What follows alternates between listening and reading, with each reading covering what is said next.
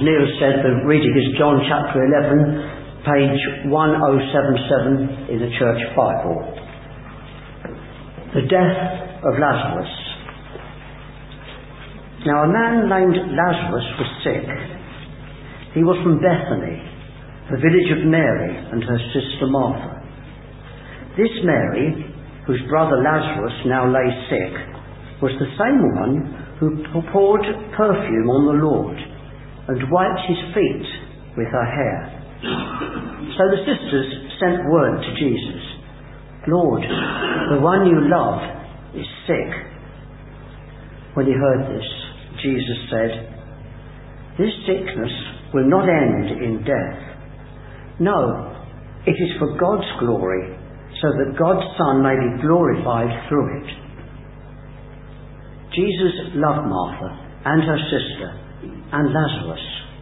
Yet when he heard that Lazarus was sick, he stayed where he was 2 more days.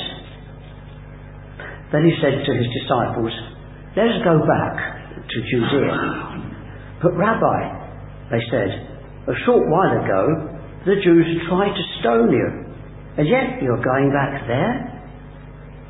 Jesus answered, "Are there not 12 hours of daylight? A man who walks by day will not stumble, for he sees by this world's light. It is when he walks by night that he stumbles, for he has no light." After he had said this, he went on to tell them, "Our friend Lazarus has fallen asleep, but I'm going there to wake him up." His disciples replied, "Lord, if he sleeps, he'll get better." Jesus had been speaking of his death, but his disciples thought he meant natural sleep.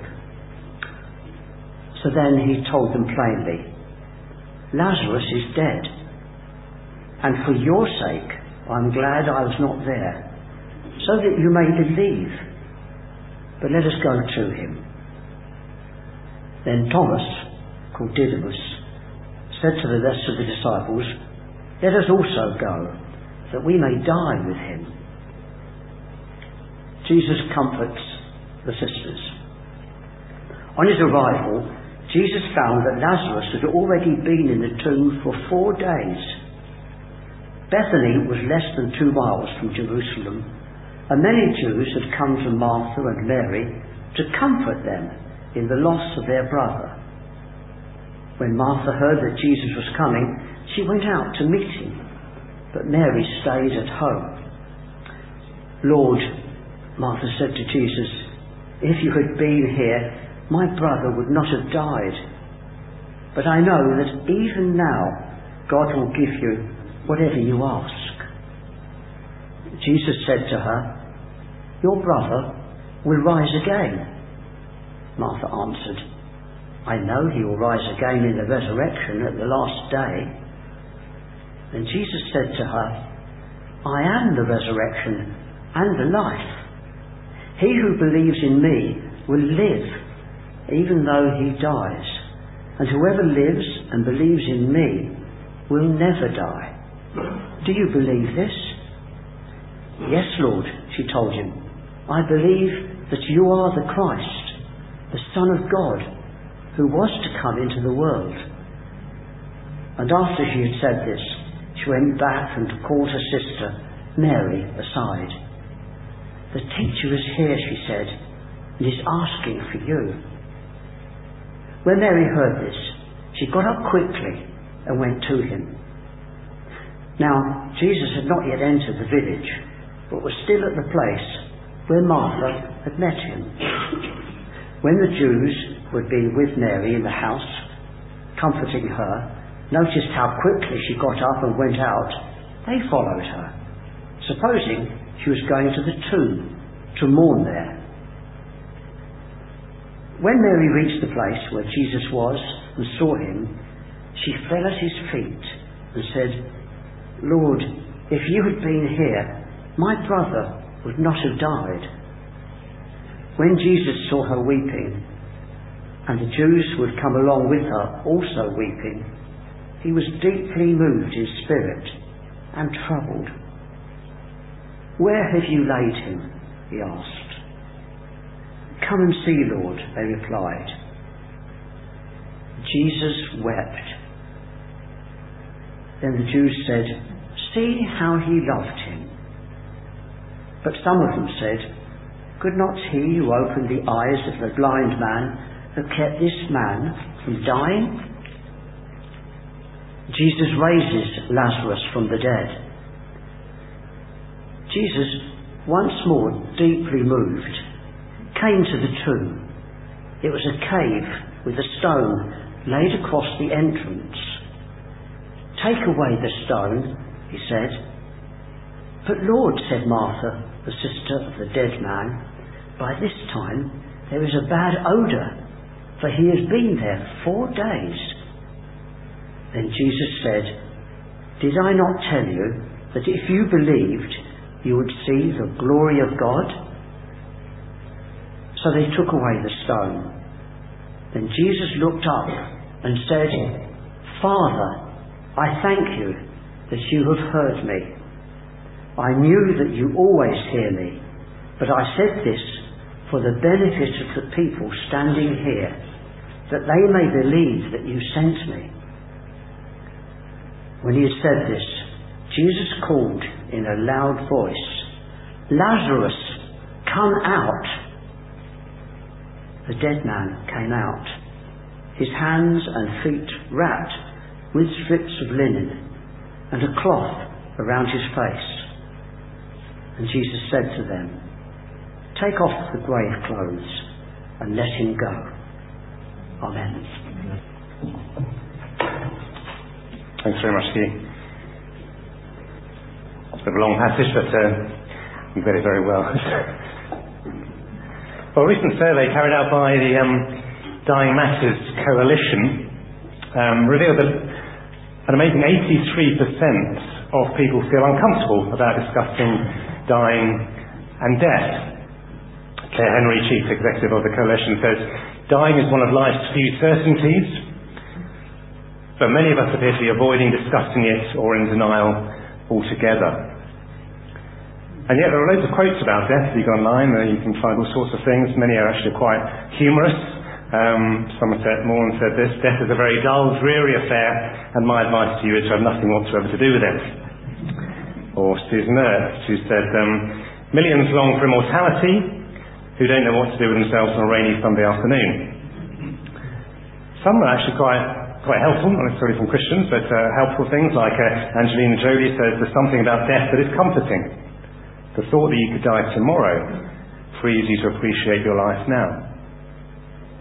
Or Albert Pike, "What we have done for ourselves alone dies with us. What we have done for others in the world remains immortal." Or death, or possible death, is often used by God to awaken us spiritually, or to help us grow in our faith in Him. We're doing a short series in the evenings on lives changed by Christ, and last week we saw from Acts 16 how 3 very different people had their lives changed dramatically by Christ in different ways. There was the businesswoman Lydia, who was changed as Paul and his companions taught her from the Word of God. The slave girl who was saved by an act of kindness as Paul released her from demon possession. And then the Philippian jailer who was changed as he saw the godly response of Paul and Silas to that very unjust treatment that they'd received. Well, this evening we see 2 sisters grieving the loss of their beloved brother Lazarus. And we're going to see how Jesus uses the death of Lazarus to help them grow in their faith. So who are these characters first of all? Those 3 siblings, a brother Lazarus, 2 sisters, Mary, who we're told was the one who poured perfume on the Lord's feet, and Martha. They live in the village of Bethany, which is a couple of miles outside Jerusalem. And we're told that Jesus is good friends with all 3 of them. Which is interesting, it reveals a side of him which you don't often think about. In his humanity, he has friends. He didn't have friends, then in many ways that is part of what it is to be fully human, isn't it? Well, when Jesus gets the news that his friend Lazarus is ill, he's a couple of days' journey away, up in Galilee. And his response when he gets the news is actually quite surprising. He says the illness will not end in death. And instead of rushing back to heal him, he remains where he is for another couple of days. But we'll come back to the reason for that shortly. It might not end in death, but Lazarus does die, as we've just heard, and his sisters are about to be changed through his death. So what does this passage teach us about death? And how can it help us to grow in our faith? Well, the first thing I think that comes out from this passage is that death is a tragedy. When we lose someone who is dear to us, what is it we need? We need comfort. And we're told here in verse 19, the many Jews had come to Martha and Mary to comfort them in the loss of their brother.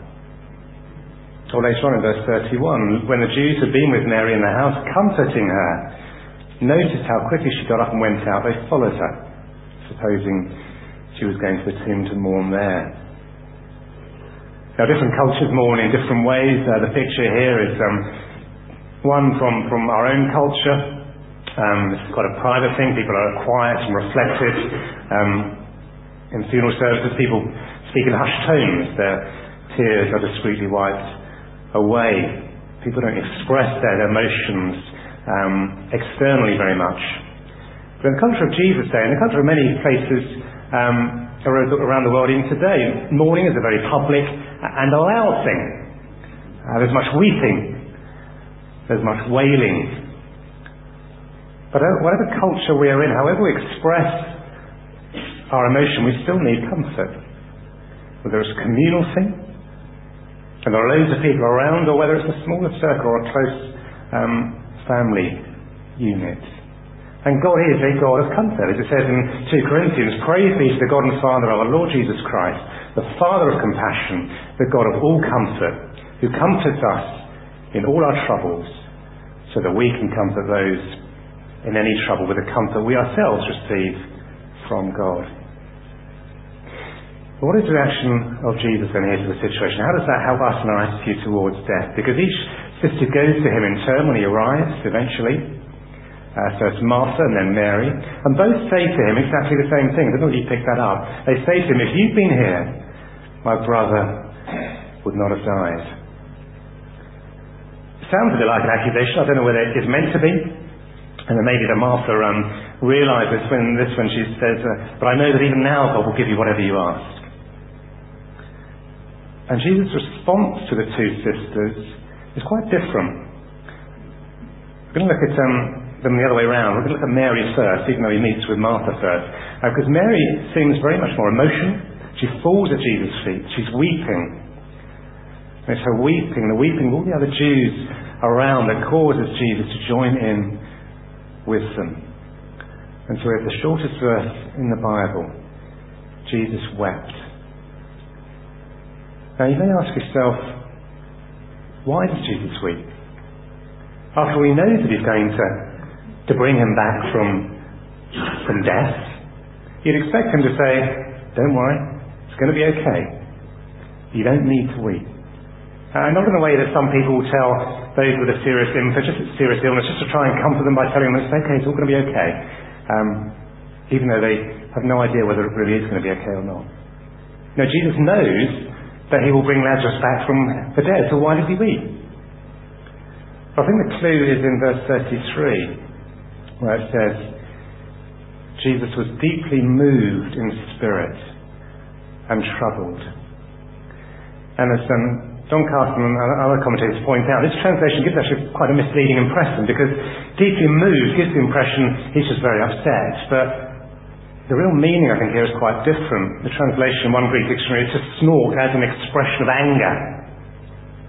It's deeply moved, but in the sense of being outraged. This is violent displeasure, it says. And the same way that Paul was disturbed, he was outraged last week. We looked at with a slave girl and this demon possession and commanded that demon to come out of her. Jesus here is outraged at death. He's angry at death. He's angry at the grief it causes. And we can't get away from the fact that death is a terrible thing. Not just the suffering that people go through before they die, but the separation that it causes. We are separated from the ones we love. It puts a terrible barrier between us. And to say he or she is just in the next room or looking down on us doesn't actually help. It's not taught in the Bible. The Bible makes it clear in Hebrews that people are destined to die once, and after that to face judgment. So what is our response to death as Christians? Now, yes, we have hope, and Alan talked about that hope earlier, and we'll come on to that shortly. And that is the reason why Christian funerals are very different, aren't they, from Christians of those who are not believers. But that doesn't mean that they're not also sad occasions. There are times to mourn, to grieve, and getting that balance right is a challenge sometimes. And Jeff's done that very well over the years, as you know. But let's come on to the hope, because Jesus is angry at death, he's outraged at death, but he does something about it. And the next point I want to make is that the tragedy of death is overcome through belief in Jesus Christ. Let's go back to Jesus' response to Martha. Have a look in verse 23. This is what he says to her. He says, "Your brother will rise again." Now Martha thinks he's just referring to the resurrection of all people on the last day. She hasn't yet understood where does Jesus fit into all that. But Jesus says something quite strange there. He says, "I am the resurrection and the life. He who believes in me will live even though he dies.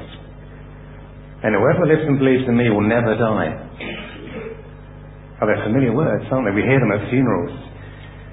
I remember when they were read at my own father's funeral, and they really came to life for me. They really gave me a comfort as the full significance of those words hit home, because what Jesus is saying is that death is not the end. Death does not have the final word. Jesus conquers death. He brings life. And he will do that through his own resurrection. But why I am the resurrection and the life? Why not I will bring resurrection and life, or something like that? Well, I guess it's the same reason why the Bible says Jesus is the light of the world. He brings light into the darkness, but he's also the source of that light. Well, God is love. God is loving, but he's also the source of love. And Jesus is the source of life. He's the one who makes it possible for us to overcome death and enjoy eternal life. He is God's answer to mankind's biggest problem. But what Jesus wants to make clear here now with Martha is how she can be sure she will enjoy eternal life.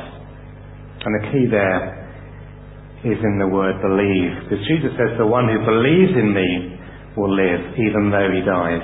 And whoever lives and believes in me will never die." Just to make this absolutely sure for Martha, he says, "Do you believe this? This is a truth, Martha, but do you believe this for yourself?" "Yes, Lord," she says.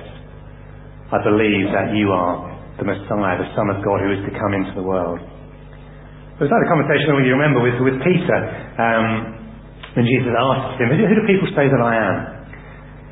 And he says, "But who do you say that I am, Peter?" He says, "You are the Messiah." We turn to the end of John's Gospel and briefly turn to John chapter 26. Actually, chapter 20, verse 30. It says, "Jesus did many other miracles in the presence of his disciples, which are not recorded in this book.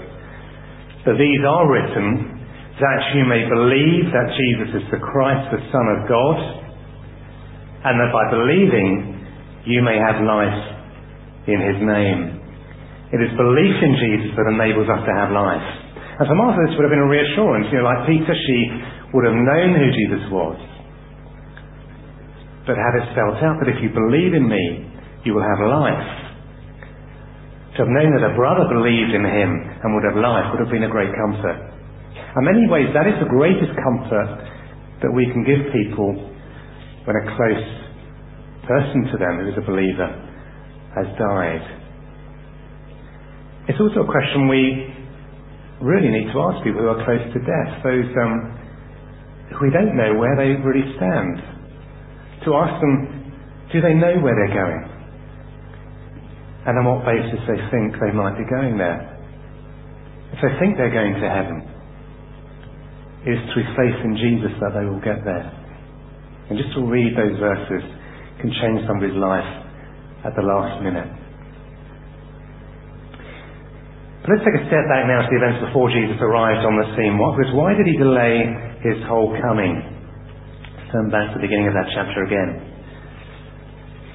Some of the mourners had said to him, could not he who opened the eyes of the blind man have kept this man from dying? In other words, why didn't he come earlier? Why didn't he just come earlier when he was still alive? Well, Jesus says in verse 4, this sickness will not end in death. No, it is for God's glory, so that God's Son may be glorified through it. And there we were left in suspense, wondering how will it end in glory for God. Well, the next verse is a real surprise, isn't it? Because it says now, Jesus loved Martha and her sister and Lazarus. So when he heard that Lazarus was sick, he rushed off as fast as he could to heal him. That's what we're expecting, isn't it? But what it says is simply he stayed where he was 2 more days. Now why would he do that? Well, basically so people would believe. If we're Christians, we already believe, but it's through events sometimes that our faith is deepened, it's strengthened. Sometimes God allows things to happen to us to deepen our faith, to teach us things about ourselves. Because the stronger our faith, the more he is glorified. Alan talked about that tough time he went through. None of us would choose to go through that, but the Lord uses it to strengthen his faith, his reliance on God, to teach him stuff. Jesus was going to increase the faith of his disciples, to increase the faith of Mary and Martha, to bring some people to faith in the first place, by performing an amazing miracle, and a miracle which would demonstrate to all of them that saw that, not only that he has the power over physical death, but a miracle that pointed to his ability to give spiritual life. Let's have a look at what happened there, because even though at this stage Martha believes that Jesus gives life, she doesn't really believe that he can bring a dead man back to life. So when Jesus says, take the stone away, the first thing she says is, well, you can't do that, it's going to stink. He's been dead for 4 days. I remember having a dead animal in our house. We didn't know where it was. It was trapped somewhere in the floorboards, so we got in and couldn't get out, and it was a pretty bad smell. It was dead. He's been there for 4 days, Martha says. And there is significance to that, because Jesus could have left straight away. It would still have been too late. Lazarus would still be dead, but if he'd only been dead 1 or 2 days, people might have said, well, he obviously wasn't really dead. These things happen, don't they? You hear stories, people, they were in the coffin, they woke up. And there was also a teaching at that time that the spirit of a dead person hung around for 3 or so days before it finally departed. But to have been dead for 4 days, he is dead. It's not a question of making him well. And so Jesus says, as Martha raises that question, did I not tell you that if you believed, you would see the glory of God? Verse 41, so they took away the stone. Then Jesus looked up and said, Father, I thank you that you've heard me.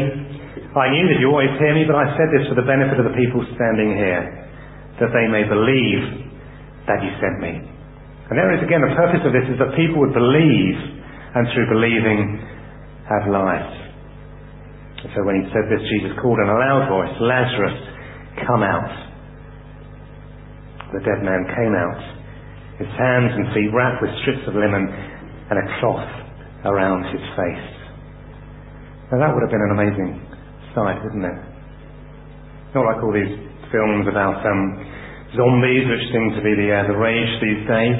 This is the real thing. This is a dead person right in front of them. And the effect of that in verse 45 is that many of the Jews who'd come to visit Mary and had seen what Jesus did put their faith in him. They believed. But in terms of God's glory, there's another issue going on here, because returning to Judea for Jesus is not just about going back to raise Lazarus from the dead. It was an incredible miracle. But in itself, it didn't deal with death. Because Lazarus would live for a while, but then he would die again. But it was a sign pointing to the far greater thing that Jesus was about to achieve through his own death and resurrection. He was about to achieve eternal life. What his disciples remind him when he's told this news is that a short while ago the Jews there in Judea tried to stone you. Why would you want to go back there? You're risking your life. And Jesus answers in verse 9, are there not 12 hours of daylight? A man who walks by day will not stumble, for he sees by this world's light. It is when he walks by night that he stumbles, for he has no light. Very strange thing. What is he getting at? Is it about the time of day they should set out? Don't go by night if you haven't got lights on your bike. No, it's whether we walk by this world's light or we walk by God's light. In other words, do we follow God's will or the way of the world? Do we do what he wants us to do? Do we follow his plans wherever they may lead? Or do we try and avoid danger and suffering? Because by going back to Judea, by performing this miracle, Jesus was about to set in train the course of events that would lead to his death. And if you look at what happened after the incident in verse 45, many believed, but others went to the Pharisees and told them what had happened. And as a result of that, from that day on, we're told, they plotted to take Jesus' life. And when the time was ready, Jesus allowed his life to be taken, so that those who believe in him might live. It was the will of God that Jesus followed, that he should die, so that we can be made right with God forever, that we can enjoy eternal life. And that life doesn't start when we die. That life starts now, when we put our faith in Christ and enjoy that relationship with him. And as we do that, God is glorified.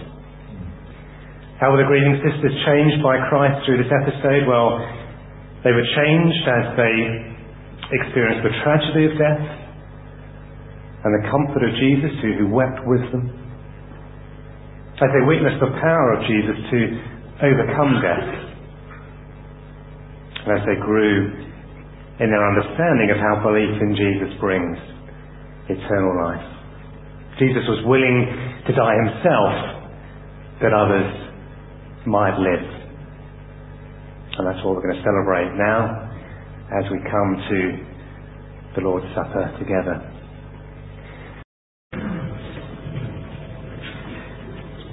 And now that this supper is spread before us, by God's Spirit, let us lift up our hearts and minds above all faithless fears and cares. And this night, this table, each of us, let these signs and symbols of God's triumph, signs of his grace, let them be to us an assurance of his living presence. Jesus comes to us again and says, I am the bread of life. Whoever comes to me will never be hungry. That wonderful picture of the Lord Jesus standing at the church, symbolically standing at the hearts of his people whom he loves, and says, if anyone hears my voice and opens the door, I will come into them, and together we will have fellowship. And I guess that is echoed here around this table. So Ken's going to lead us in thanksgiving as we give thanks now for the bread. Right. to go myself. Father, we respond to your invitation to come and celebrate the death of our precious Saviour. And Lord, as we see this bread, it has to be broken before we can take it. Just as our Lord Jesus had to be broken to achieve that mighty victory. Father, we see many broken bodies these days on our TV screens, with wars and with the values of war. And generally the broken body means defeat, but not with you, Lord. Lord, Jesus' broken body was a great victory. He wasn't just broken in body, Lord, he was humble, he was contrite, he was broken in spirit. And just as we hear about those great Shire horses being useful, Lord, they too have to be broken in their spirit before they can put to work. So Father, we come and we take this bread, remembering that our Saviour was prepared to be broken on our behalf, so that He could use them to win a mighty victory over sin and death and the devil. We pray too, Lord, that we will learn from this example to be prepared to be broken in our spirit and be using to you.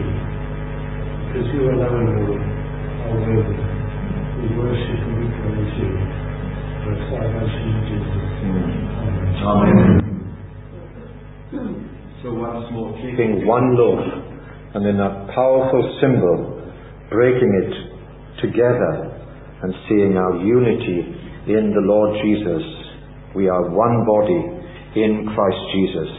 And so we take of this bread, and by faith we feed on Jesus Christ and affirm once more our love for Him and our desire to be His true disciples. Feed on Him in your hearts by faith. In a moment we're going to give thanks. Martin's going to lead us in prayer for the cup. And although they are individual cups, yet they represent our unity in the Lord Jesus. We are to receive the cup of blessing. Thank you, Martin. Let us pray. First, a few verses from Hebrews 10. Therefore, brothers and sisters, since we have confidence to enter the most holy place by the blood of Jesus, by a new and living way opened for us through the curtain that is His body. And since we have a great priest over the house of God, let us draw near to God with a sincere heart and with full assurance that faith brings, having our hearts sprinkled to cleanse us from guilty conscience, and having our bodies washed with pure water. Let us hold unswervingly to the hope that we profess, for He who promised is faithful. And let us consider how we may spur one another on toward love and good deeds, not giving up meeting together as some are in the habit of doing, but encouraging one another, and all the more as you see the day approaching. Almighty God, we stand under your merciful grace, redeemed by the blood of your own dear Son, our Lord, Jesus Christ. Therefore we come with confidence into your presence, the most holy place. We are not worthy, and yet you, who detest sin, invite us with open arms to come before you and to approach you with sincere, open and contrite hearts, in order that we may receive your loving forgiveness for all of our sins, once and for all. Merciful Father, forgive us for the things that we have done and the things that we have said to one another that we should not have done and should not have said. Lord, forgive us also for the times when we should have spoken out and when we should have acted in furtherance of your kingdom, and yet we shied away from doing so. Father God, you choose to deal with us not as we deserve, but instead according to your bountiful grace, your divine mercy and your everlasting love. And for this we are eternally thankful, and we praise your holy name. Great is the mystery of our faith. Christ has died, Christ has risen, and Christ will come again. Hallelujah. Come, Lord Jesus. And to him who loves us and has freed us from our sins by his blood, and has made us to be a kingdom and priests to serve our God and Father, to him be glory and power forever and ever. Amen. Amen. The cup of blessing that we are to receive, as it's brought to you, please keep the cup, and in the Spirit and our unity in the Lord Jesus, we shall drink of the cup together. Cup of blessing. As often as we eat of this bread and we drink of this cup, once more we are proclaiming the Lord's triumphant death for us in our place until he comes again. May we drink of the cup with thanksgiving.